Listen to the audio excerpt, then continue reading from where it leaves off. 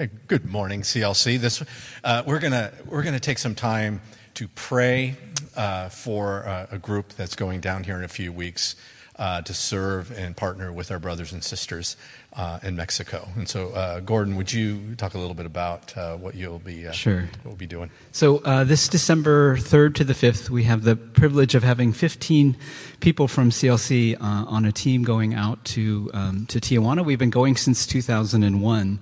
We'll be building a home, really a shelter for a family in need. We work with an organization called Mexico Caravan Ministries, and they are really a missions mobilization organization. So we'll be learning about missions and unreached peoples as well. And so while we will be helping a family in need and meeting a real need, the desire and why we send teams down is for us to get a feel for what God is doing in the world, to get a greater perspective and a glimpse and an understanding about how God is moving in the world.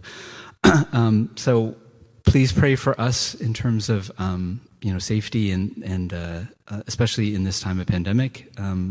It is it's something that we are a little nervous about, but trusting that God is going to protect and provide.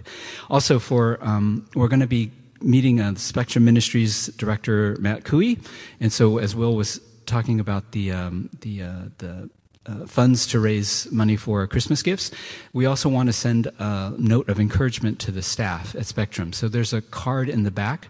So if you could sign a little short note of encouragement to the staff, that would be great. It's been a really tough time for them through the pandemic, as you can imagine. So thanks. Thank you, Gordon. Thank you, Gordon, for your heart in rallying everybody. So as we pray as a church to send them out, one thing that you might, during the time when they're out, even right now, pick somebody. Choose one person. So when you're praying for the team, you would also be like, and then just be praying for one or two people on the team specifically as they go.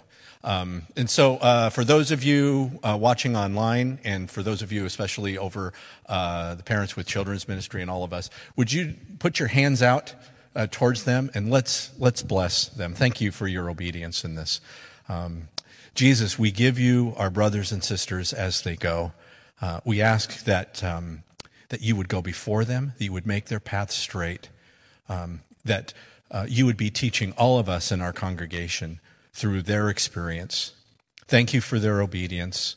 And Jesus, deepen their call that you have on their life. Deepen our call as a congregation to what you would have us do. Father, I pray that you would place people in their path, whether it's staff, whether it be the people in the neighborhood, whether it be individuals that they would run into, families that they might have a heart for. Would you go before them and set those appointments even now, Holy Spirit? And also in the work that they have, would it be joyful? But we ask, Father, that you would be teaching them and teaching us, Holy Spirit, as they go and serve, in a safe, beautiful ride up, down, as they are as they move, and everywhere they go before them. We love you, Father. We give you this team. And we ask for your deepest blessing on them. And we ask this in the name of Jesus Christ of Nazareth. Amen. Amen.